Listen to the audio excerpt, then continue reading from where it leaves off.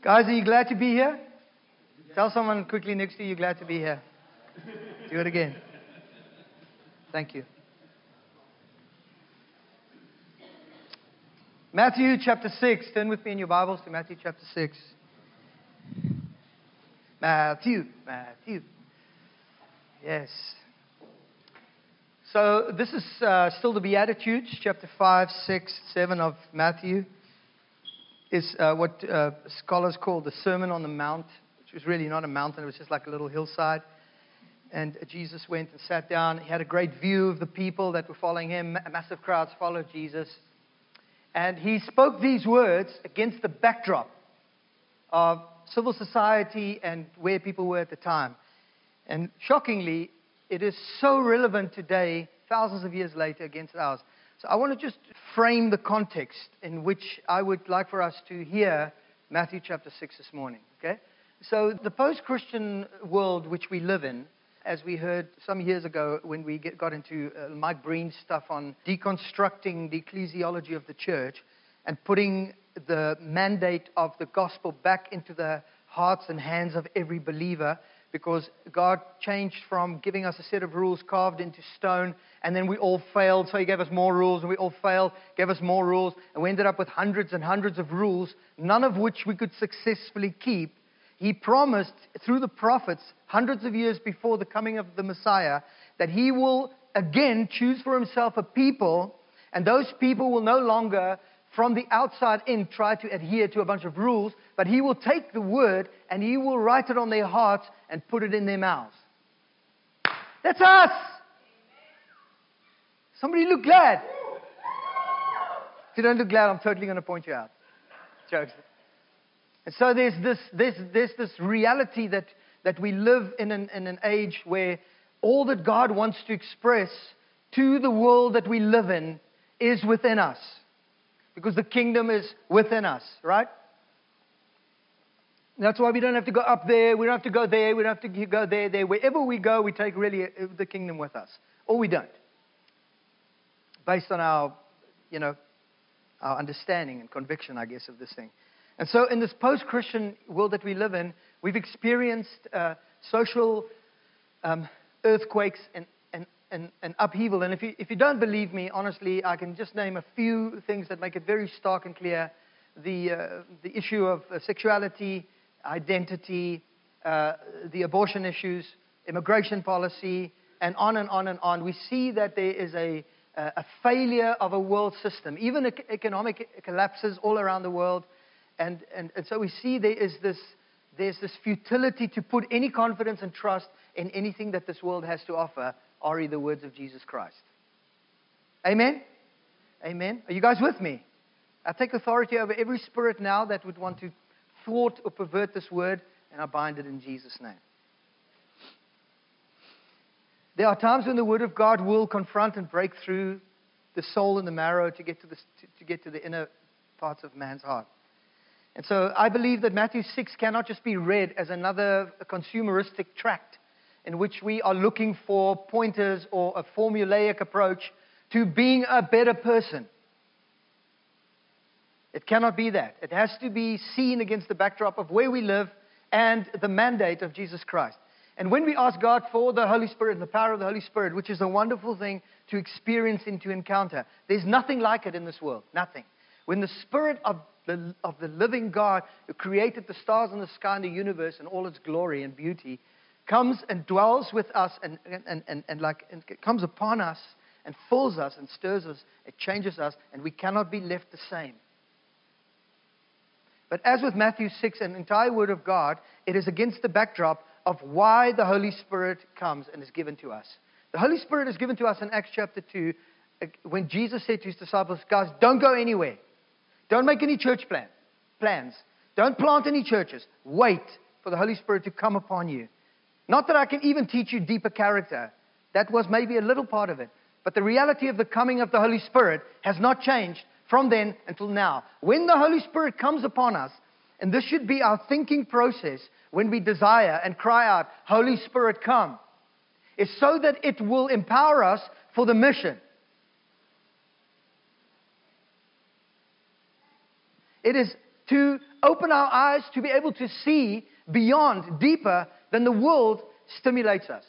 The statistics are staggering at how many images of advertising and promotion are in our faces every day. And most of us wake up and the first thing we do in the morning is we turn to our phone. And so screens have completely consumed our lives. And in a post-Christian reality, this is where we live, guys. I promise you, it's where we live. We live in a world where there is no reference points to godly.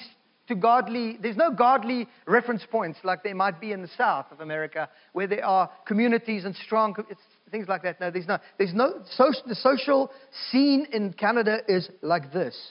And what is a little bit elevated is worked hard at by government to bring it like this. Everybody must be like this. It's a socialistic society.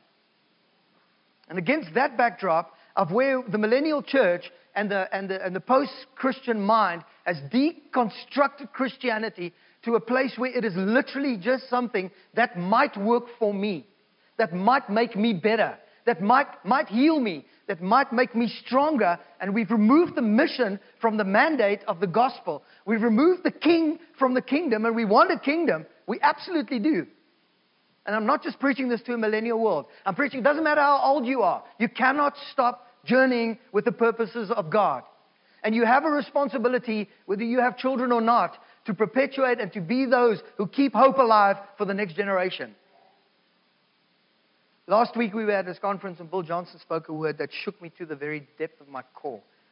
He spoke about Hezekiah and Manasseh, these two kings. I'm going to tell you briefly what he said.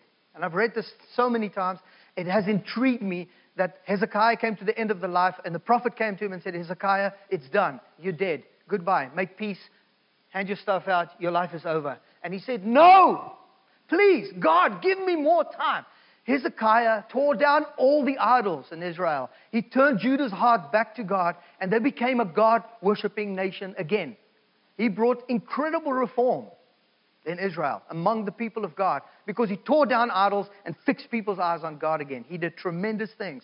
The end of his life, when the prophet said it's over, and he cried out to God, God said, I'll give you another 15 years. In those 15 years, he had a son. And please, stretch your imagination with me for a second. Joshua said at the end of his life, he said, as for me and my generation, we will serve the Lord. As for me and my generation, we will serve the Lord. That sounds like amazing words, and they are amazing words. But David said, for my children's children, for the generations to come. That's why God is not restoring the tabernacle of Joshua or the mandate of Joshua. He's restoring the tabernacle of David because it's a perpetual reality that the kingdom is a generational reality. Manasseh followed Hezekiah, the greatest king other than David of God's people, and became the worst king ever to live on a planet. He even sacrificed his own children to foreign gods. One generation after Hezekiah, his father. Why? One reason only.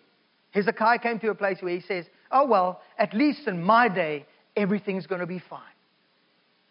In other words, I don't really care what happens to my children. I'm paraphrasing here. He never said this. But he continued to go to the temple, and this is the kicker, guys. Listen to this. This is the backdrop of Matthew 5, 6, 7, and the entire scripture for that matter. He went to the temple and continued his ritual, his glorious days of mission that he engaged in with God as God moved upon him and spoke upon him and filled him and poured out his spirit on him for the purposes of the kingdom to advance. Hezekiah sat back and said, I want all that God has for me, but I no longer want the mission, and I never will bring again a sacrifice of worship and praise and adoration to God. I will not, like David, who says, I will not give God anything that costs me nothing. Hezekiah said, I'm okay. My generation's going to be fine. And in mediocrity, he continued the exact same pattern. Still went to church, still worshiped God, or brought his thing, but it was a mundane ritual, and it was void of sacrifice. It cost him nothing. The result of that, his children lost the kingdom vision. We can no longer, in this world that we live in, because it's driven, it's pumped by consumerism. I need a winter coat, so I went on Amazon. No. I went on, what did I do? Kijiji. Typed in Patagonia because I want to be like Chan. Patagonia winter coat. And a couple came up, nothing. The next afternoon, I'm lying there flipping through my Instagram. What do you think came up on my Instagram feed? Patagonia sale at Atmosphere. I didn't even know there was a place called Atmosphere. It's a camping outdoor store. Why? Because the world, if you don't know it yet, friends, wake up. This is not conspiracy theory. It's just like, duh. Kath and I talk about the south of France, just dreaming idyllically of maybe one day having a holiday there. And I don't know if she searched it or me, but the next Instagram picture on my world, I follow this one guy who's got world travel sites, it's the south of France. So I'm like, babes, look at this. Do you think this thing can hear us? Do you know that Mark Zuckerman has permanently a sticker over the camera of his computer? Do you know that there are people that emphatically believe that people watch you while you're watching your screen? Do you know that the world is profiling you? Do you know that there's a Desmond that is how do I say it? Like there's a skeleton of Desmond. There's an image of Desmond somewhere in the Silicon Valley, in a warehouse, in a big server. I'm probably getting the names wrong. That has created a profile for Desmond based on what he searches, what he looks at. So much so that now they know exactly when you're hungry. They know exactly when you need a coffee. They know exactly how many sugars you have in your coffee. They know what you buy. And I'm talking about they as if we all going to pack our bags and sit on the church's roof and wait for Jesus to come back. That's not what I'm saying. What I'm saying is we are being profiled in a consumeristic society. We are being profiled. And in the face of that reality, Jesus speaks these words. Please believe me, it's true.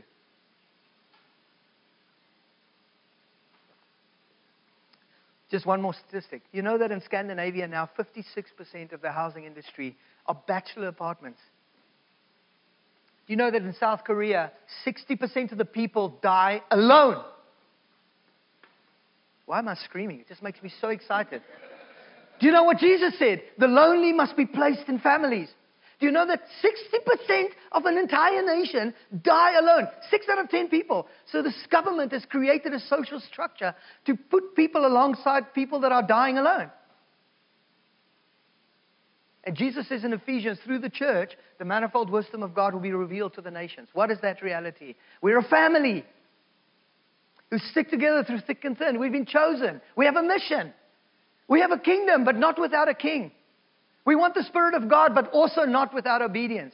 In Solomon's temple, he wanted all God's glory. He built the most glorious temple. I shared it a little bit last night. But he built a huge house for himself as well. He wanted God's glory so much, but he also wanted glory for himself. And God's only prerequisite is this. Okay, I love this temple. Thanks for building it. I will dwell in this temple. And when he came into that temple, no one could stand because the presence of God was so thick and tangible. Do you know that it did not last? So the most incredible encounter that you have with the power and the presence of God, so much so that you shake, that you cannot move, that you lie slain in the Spirit of God for hours and hours and hours. If it does not provoke you, and the result of that reality and that encounter with God is that you do not walk in the delight of obedience, friends, that will totally depart. And we will be bamboozled into becoming a consumeristic people within the church, the North American church. How will we be different? How will we be different? Look at the stats in the church and outside the church. This is not a church bashing reality. But if we don't have the proper context to read the Gospels and the Beatitudes against, we are just perpetuating consumerism. Let me read out of this what I can do to be a better person. Let me jot down a couple of points so I can be better. You have better luck going to a diet website and starting to diet. Because this is not how it is. And Jesus said this very clearly. So let's read it. Are you ready? Okay, smile at me, please. Smile. Everybody smile. That's why I said it's better to give than to receive. That's why the presence of God comes with a purpose. And he said to the disciples, wait. Don't go. Wait. Because when the Spirit of God came upon them, they saw like no one else saw. If we are just living from screen to screen in our lives, and there's never a day, or we literally physically cannot live without it, then we are being fed what to see. We are being trained in our vision. And we only see then what we want to see. And friends, then your view of God will be affected. And the first thing you will do, you will go back and find your Google theology. And you will find someone, some freak out there who will agree with me. With what we want to see. Until we come to the glorious Word of God. So be careful not to practice your righteousness in front of others to be seen by them. If you do, you will have no reward from your Father in heaven. So when you give to the needy, do not announce it with trumpets, as the hypocrites do in the synagogues and on the streets, to be honored by others. Truly, I tell you, they've received their reward in full. But when you give to the needy, do not let your left hand know what your right hand is doing, so that your giving may be in secret. Then your Father who sees what is done in secret, everybody say secret, will reward you. And when you pray, don't be like the hypocrites, for they love to pray standing in the synagogues and on the street corners to be seen by others. Truly I tell you, they have received their reward in full.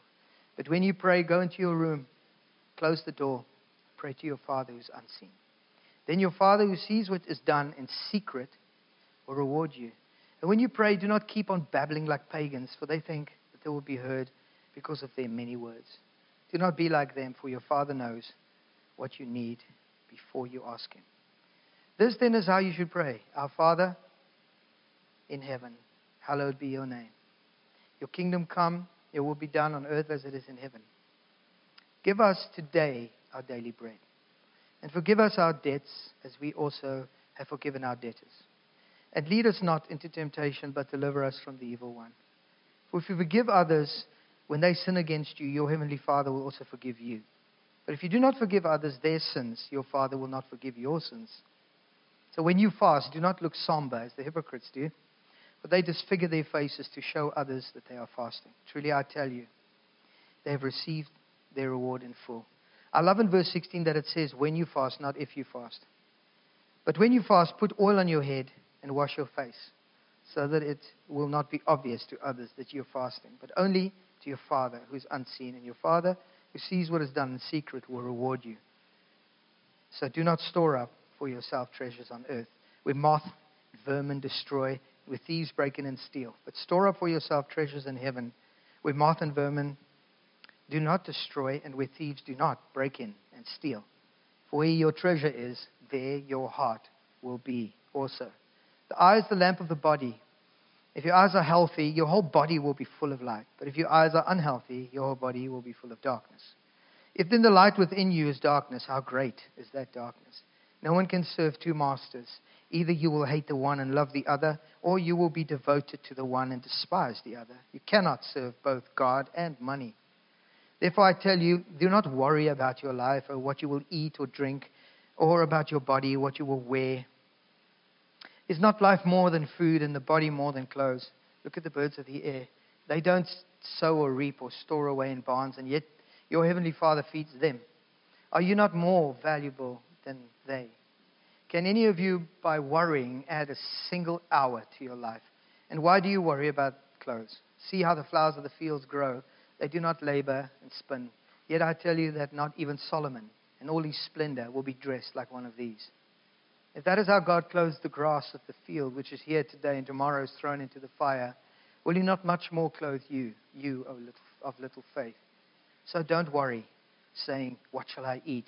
Or what shall I drink? Or what shall I wear? For the pagans run after these things, and your heavenly Father knows that you need them. But seek first the kingdom of His righteousness, and all these things will be added to you as well. Therefore, do not worry about tomorrow, for tomorrow will worry about itself. Each day has enough trouble of its own. What a glorious chapter.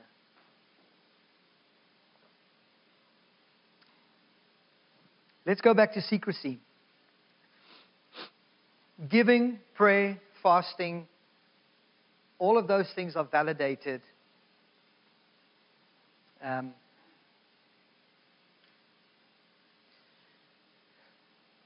by its definition, that is who we are and not what we do. Colossians 3 verse 22 says, slaves, obey your earthly masters in everything and do it, not only when their eyes are on you, and to curry their favor, but with sincerity of heart and reverence for the Lord. Ephesians 6 verse 6 says, obey them not only to win their favor with their eyes on you, but as slaves of Christ, doing the will of God from your heart. Human approval is the primary reason for public acts of the kingdom. And again, we live in a world that has sold us a lie that says the approval of other human beings takes preeminence over the opinions of God. And for me, to break that thing over your life, to do things in secret is a big deal. I really do believe that, because you find your validity and your identity, which is really the only sustainable reality for us as believers in Jesus, followers of Jesus, that we are not just taking from Jesus or engaging the kingdom for that purpose or to find some validity in anything else, but to be followers of Christ, true disciples of Jesus. And you know what the fruits of the Holy Spirit are, right? It's love, joy, peace, patience, kindness, goodness, self-control. It's not intensity, religion, tradition, a set of rules and regulations by which we then peg ourselves on a moral scale. And so to enter into a secret space with God, a secret place. And it's interesting to me that Julia wanted to sing that song, here in the secret place, here in the quiet place, is such a kick in the gut of the world that we live in. And it's interesting to me that the 4 groups that we just did emotionally healthy spirituality, which I think was incredible. And I think God is preparing us for something. I've said this 100 times, so maybe it's kind of lost its potency. But I'm aware of the fact that right throughout Scripture, from beginning to the end, God speaks of a remnant. And here I go again. It sounds like a bit of a conspiracy theory thing, but it isn't. It isn't.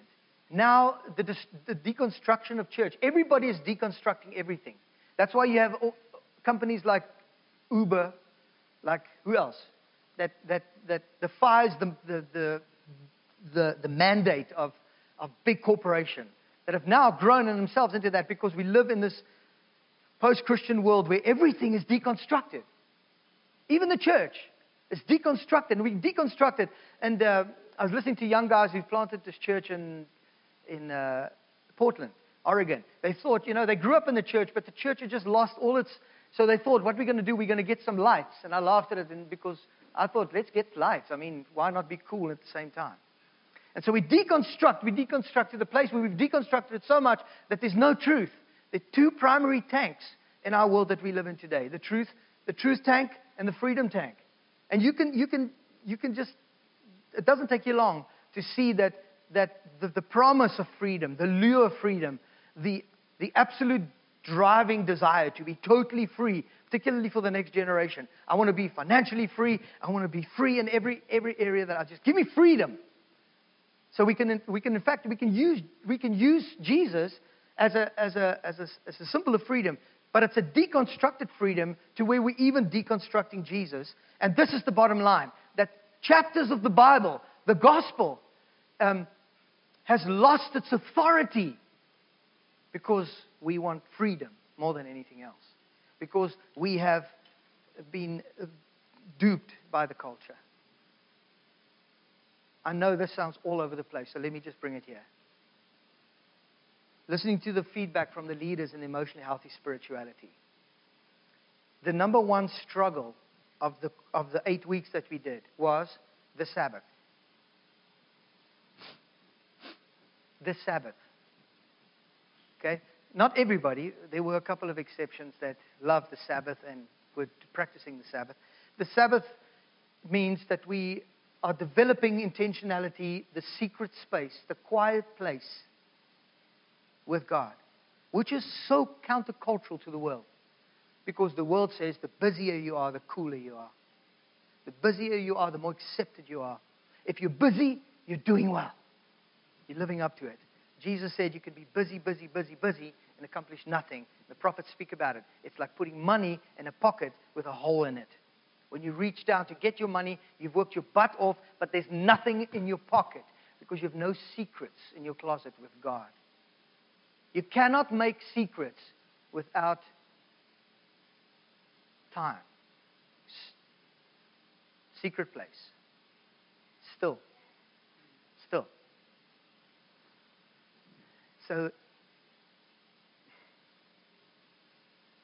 So I want to speak a little bit quickly about influence. I do believe that the depth of who we are as people, we could speak a lot and we could be hyper intelligent, we could be highly gifted. Some people are just very intelligent and they can do stuff that are mind blowing. They bring a lot of healing and wholeness to the human race. It's a wonderful thing. Then you have others who are gifted and talented, like Debs. I mean, she cooks. Now she's playing the piano. Did anybody know she could play the piano? We never knew. Okay, Lauren did. But people that are multi-gifted, nothing is too difficult for them. And then there are others that are just the normal. But I want to say this. The influence comes from that quiet place. I'm not talking about just sitting on the couch numbing your brain. I'm talking about developing the rhythms of Sabbath in your life daily. The moments where you stop. The moments where you turn your affection, where you pivot, where you swivel, where you are silent, where you are still before God. The moments where you develop the secrets, where you hear God's word and you obey God's word. In the secret place and no one else knows. Is the moment where you get influence. I heard a story once years ago about a guy in our church that would fast every Friday and Saturday if he preached on the Sunday. And the guy who did our tape ministry back in those days, those plastic things with the ribbons inside, for those of you who didn't know, who were born after 19, whenever, he came to me one day, not to me, he came to one of the staff guys and said, wow, this guy. And honestly, I say this with all the humility in my heart, he wasn't an awesome preacher. He wasn't an awesome preacher at all. In fact, he struggled, sometimes like I struggled to communicate something in his heart. But he struggled. But the tapes, we couldn't keep up. We had to buy another duplicating system. Okay, there was thousands of people, but still, we couldn't keep up with those sermons, only those sermons. Why? So why did Ian van der Merwe's sermons sell more than anybody else's sermons? Because he developed a secret place. He developed a place where there was quiet. He would sacrifice anything. Even a promise of, he was a member of Devon Country Club, and we would play golf there on Saturday mornings. It was like so fun. But Ian, when he preached on the Sunday, he would not pray. He would fast and pray Friday and Saturday. Some would say, oh, that's so legalistic. But the authority, the influence that he carried, because of that, creating that space, the secret of Matthew 6, gave him influence. And this is how it works. If the world influences you all the time, you lose influence. If you're influenced by something, you come under its power, and therefore you lose influence. The quiet, secret place fills you with influence, and then you gain influence over people. I just came up with that. I hope it's true. So, yeah. Ezekiel 33, verse 31 and 32. My people come to you as they usually do. And they sit before you to hear your word. But they do not put them into practice. Oh my gosh. Did you hear the word in the prayer meeting this morning? Did you hear the word that Alice shared last night? The two builders. There are two builders. There are two kingdoms. There are two realities.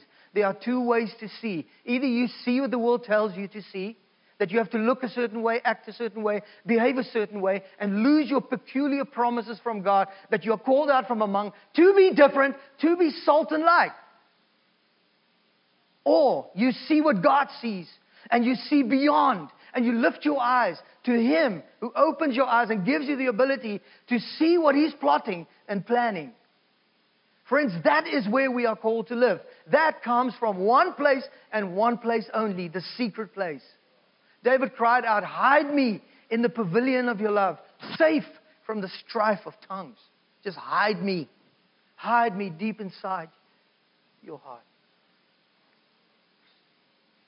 So the people come, they keep coming. Ezekiel is a prophet, like they usually do. They sit before you to hear your word, but they do not put it into practice.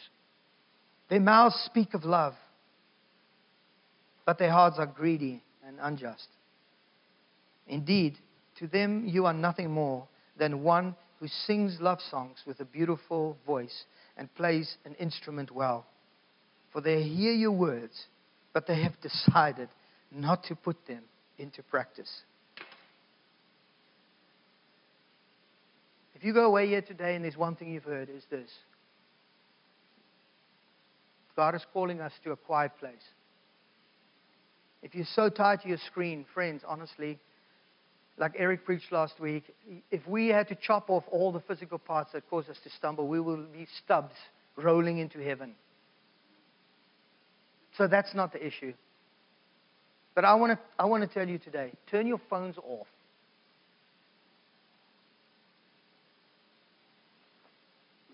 At least one day a week. I promise you no one's going to die. One of the things about the gospel, about the Sabbath, is the acknowledgement that I'm limited and God is on the throne, not me. The fact that we have to look at our phones, it's just because we feel that we are losing control. And sometimes the fear that we feel in the church is God tearing down a cultural paradigm of Christianity. Oh, Jesus, please.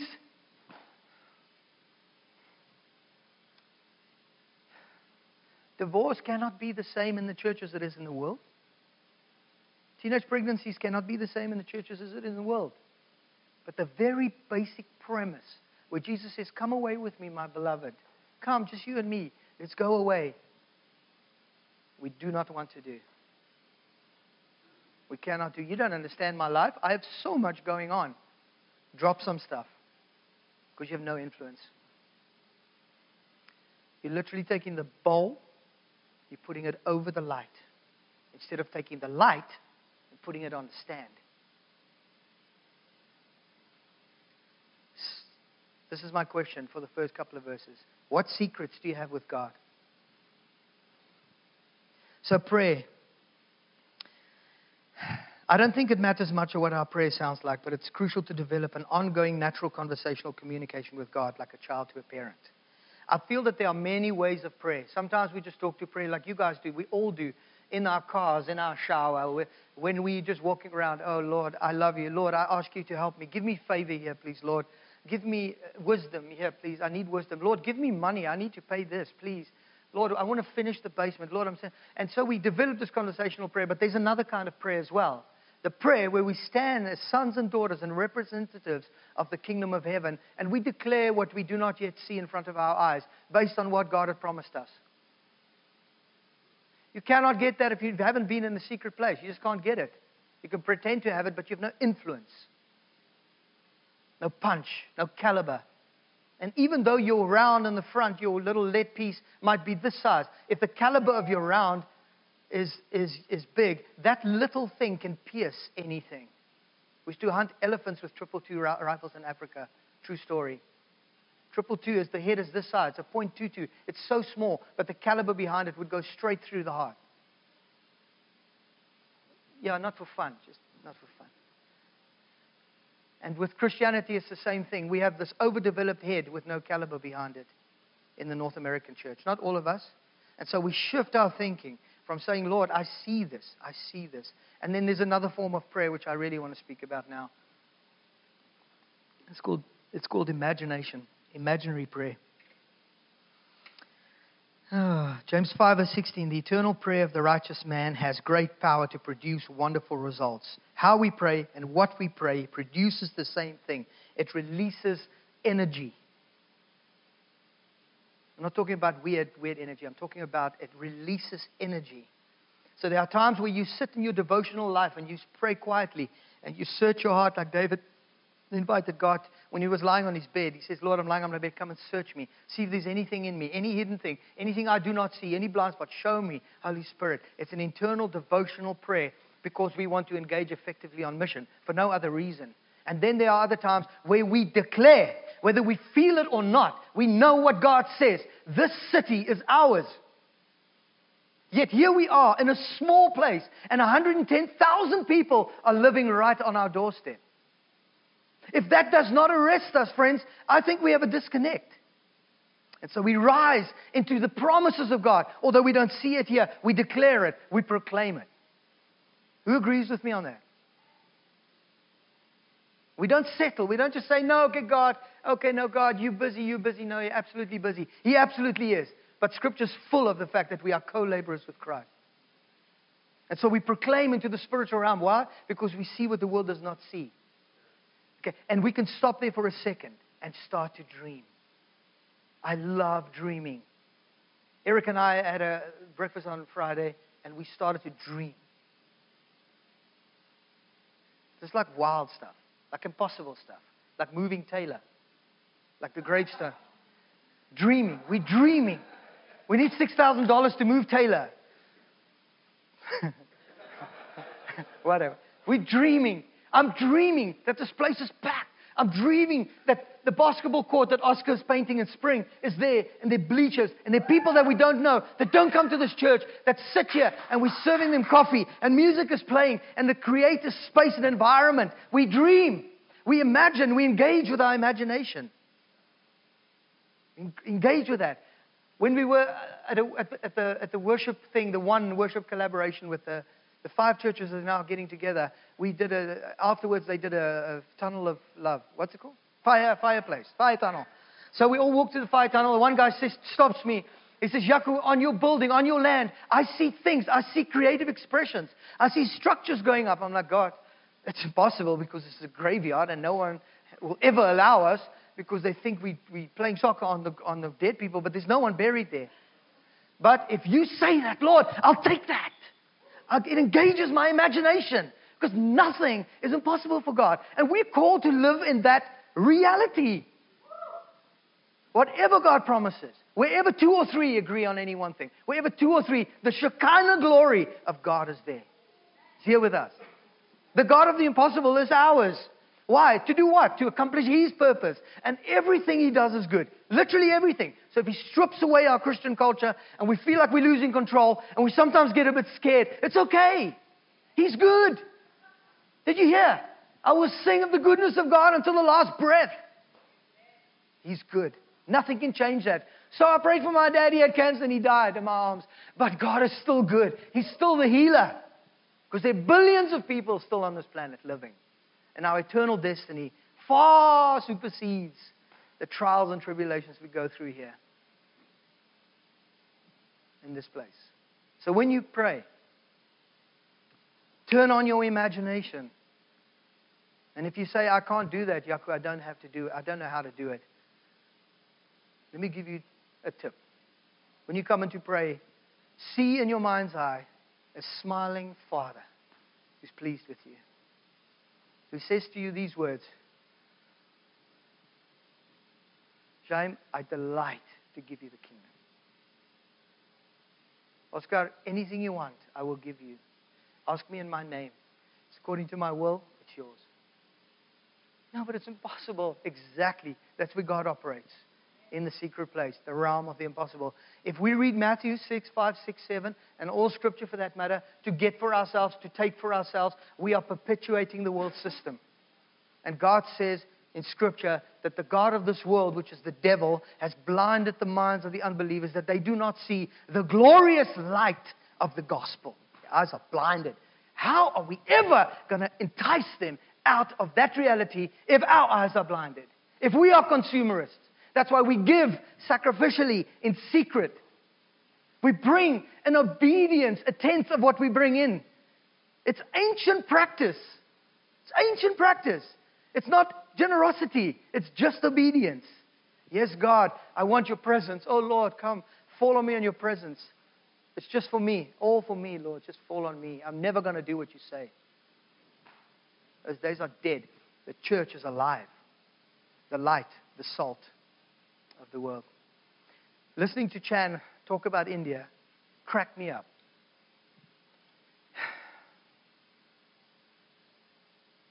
Cracked me up. In China, to this day, there are still guys in jail for years, 10, 20, 25 years in prison because they shone the light. They dreamed the impossible. They declared the truth of God into a dying world.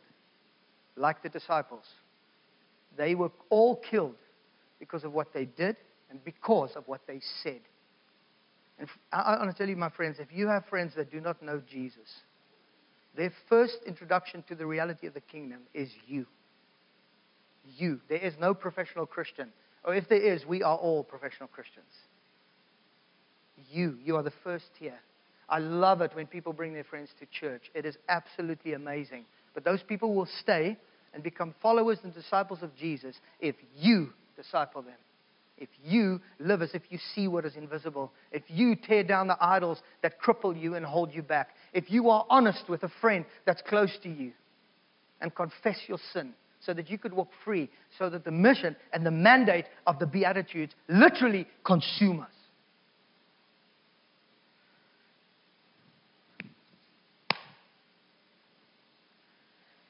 It's a huge responsibility on us to pray.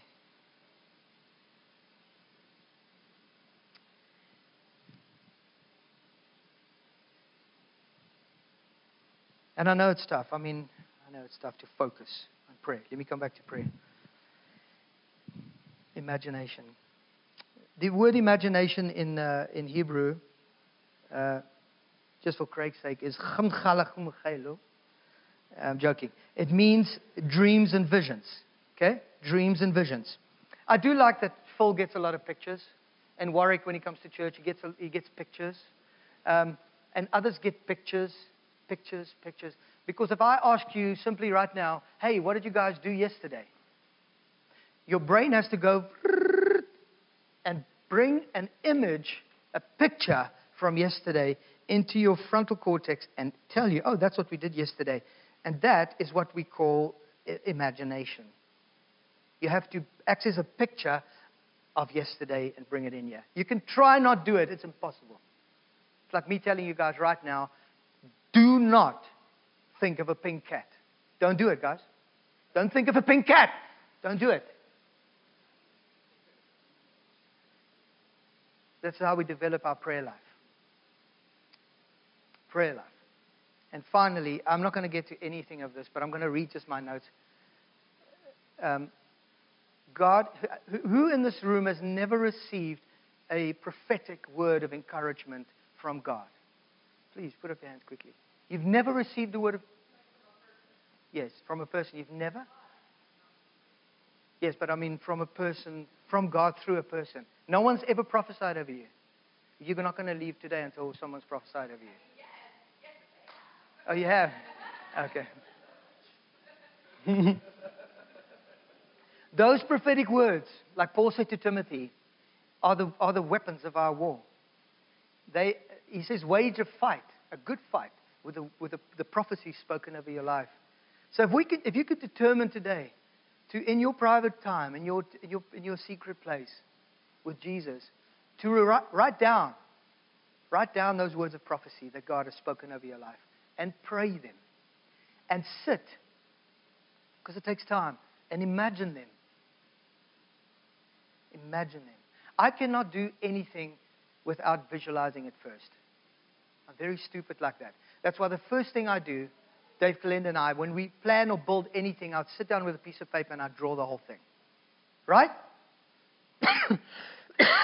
Take that same scheme and develop your prayer life like that. Say, Lord, what have you said over me? Wow, what does that look like? Wow, let me think about that. I'm your child, so I've got all authority in heaven and earth. You've said that in Matthew 28. You said to me, the nations is my inheritance. What does that even look like? Why am I so moved by India right now? Why do I want to go to China? Okay, the food is a big motivation, but the people, the promise that God said, I've given you the nations as your inheritance, which means my children will love the nations and their children will love the nations because God loves the nations and wants to give them to us. Why do you think I've moved to 3 different continents? And I'm only a fresh young 52. Because of this thing inside me that was literally impossible. From where I come from, nobody would even look at me sideways. And it's not like don't misunderstand what I'm saying. But it was the furthest thing from possibility. Sitting on a farm in the middle of nothing, plowing fields and looking after cattle. It was impossible. But the seed of eternity is in the hearts of every man. And it's our responsibility to what's the word? Cultivate it. Cultivate it. See. And there's lots more, but I'm not going to do it. So fasting, denying ourselves the world's niceties simply to usher in kingdom necessities. I think fasting is a good thing, if that's what you're asking. Do it. Fast is amazing. Treasures in heaven is something we feel is valuable. A treasure is something that we value, and everybody has different treasures. And that's why you know what true community is. True community share their treasures with each other. I thought that was pretty cool. What do you think, Linda? Okay. So if we have so thank you for saying that. Yeah. So like Catherine gets this what's that thing called? Turkish Delight. Okay. And first thing that Catherine always does, Julie will tell you, she hides her sweets. Okay. She hides them immediately because she knows if they're there, they'll be gone. Levi and me, just like seconds, and Julie as well. So she hides them, and it becomes like a little treasure to her that she has. And then what she does at night when we like sitting, reading, or watching a movie at 11 o'clock, she would say, "Who feels like Turkish Delight?" Sometimes, she said, she does that, and then she says, no, I'm going to save it.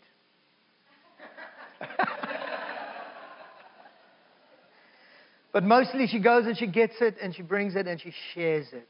And it creates this intimate, strong relational reality, because her treasure now becomes my treasure. It's a stupid example, but you get the point. Treasure. So we don't store up for ourselves treasures on earth by buying into massive corporate schemes. When among us, this is the New Testament, Acts chapter 2 reality. There are those that are in need, but we are heavy invested.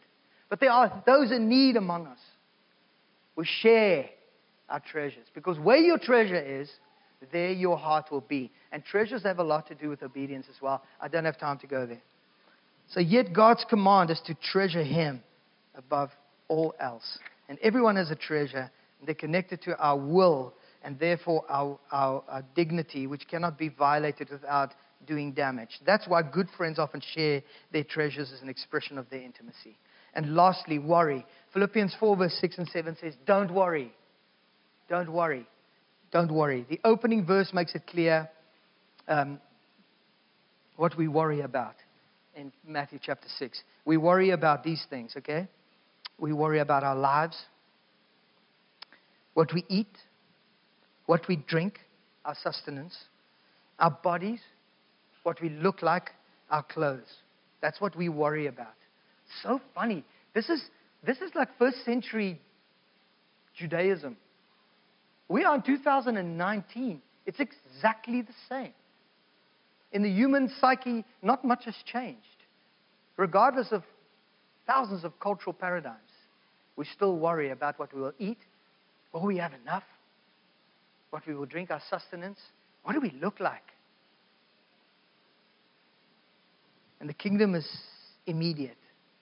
And it's amazing that in the desert, God fed Israel and sustained them. Their clothes never wore out for 40 years. Although they were in unbelief, He always provided for them. Their sandals never wore out. Their clothes never wore out. Can you imagine that? And He gave them manna. How did He give them manna? Every day. You could not save manna for the next day. You couldn't gather enough for the next day and become dependent on yourself. You waited on God. And in Matthew 6 it says, Lord, give us today our daily bread. So this dependence on God is the antidote to worry. Where do you find that and flesh that out? In the secret place. High five, sister. The birds are busy, just as they should work hard, but they don't worry about the basics. Having our treasures in heaven frees us to live simple and present. That's what worry does. It removes you from the moment. And so you never taste the tiramisu. You never smell and inhale the coffee. You never see the bird. You never see it. Because your head's down. Because you're in tomorrow. Wow, that... Sorry, guys. That wasn't on purpose.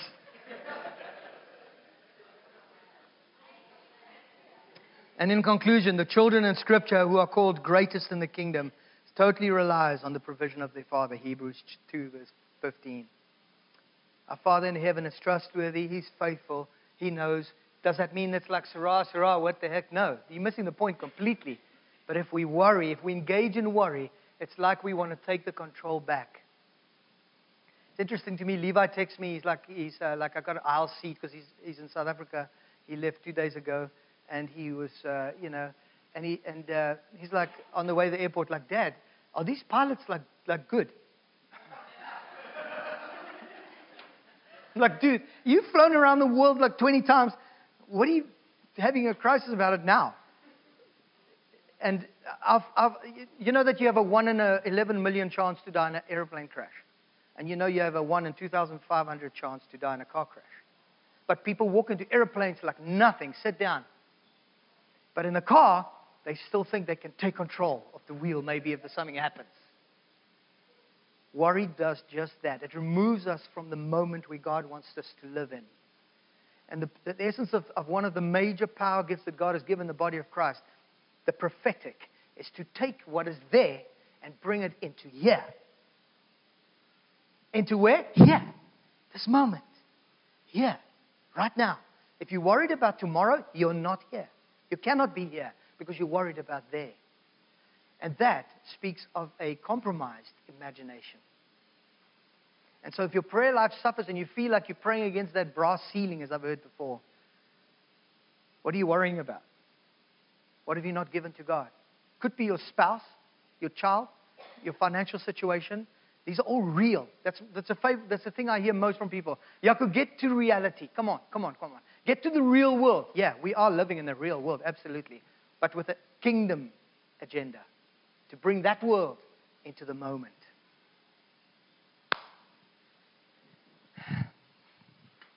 Go and read the Gospels. It's amazing.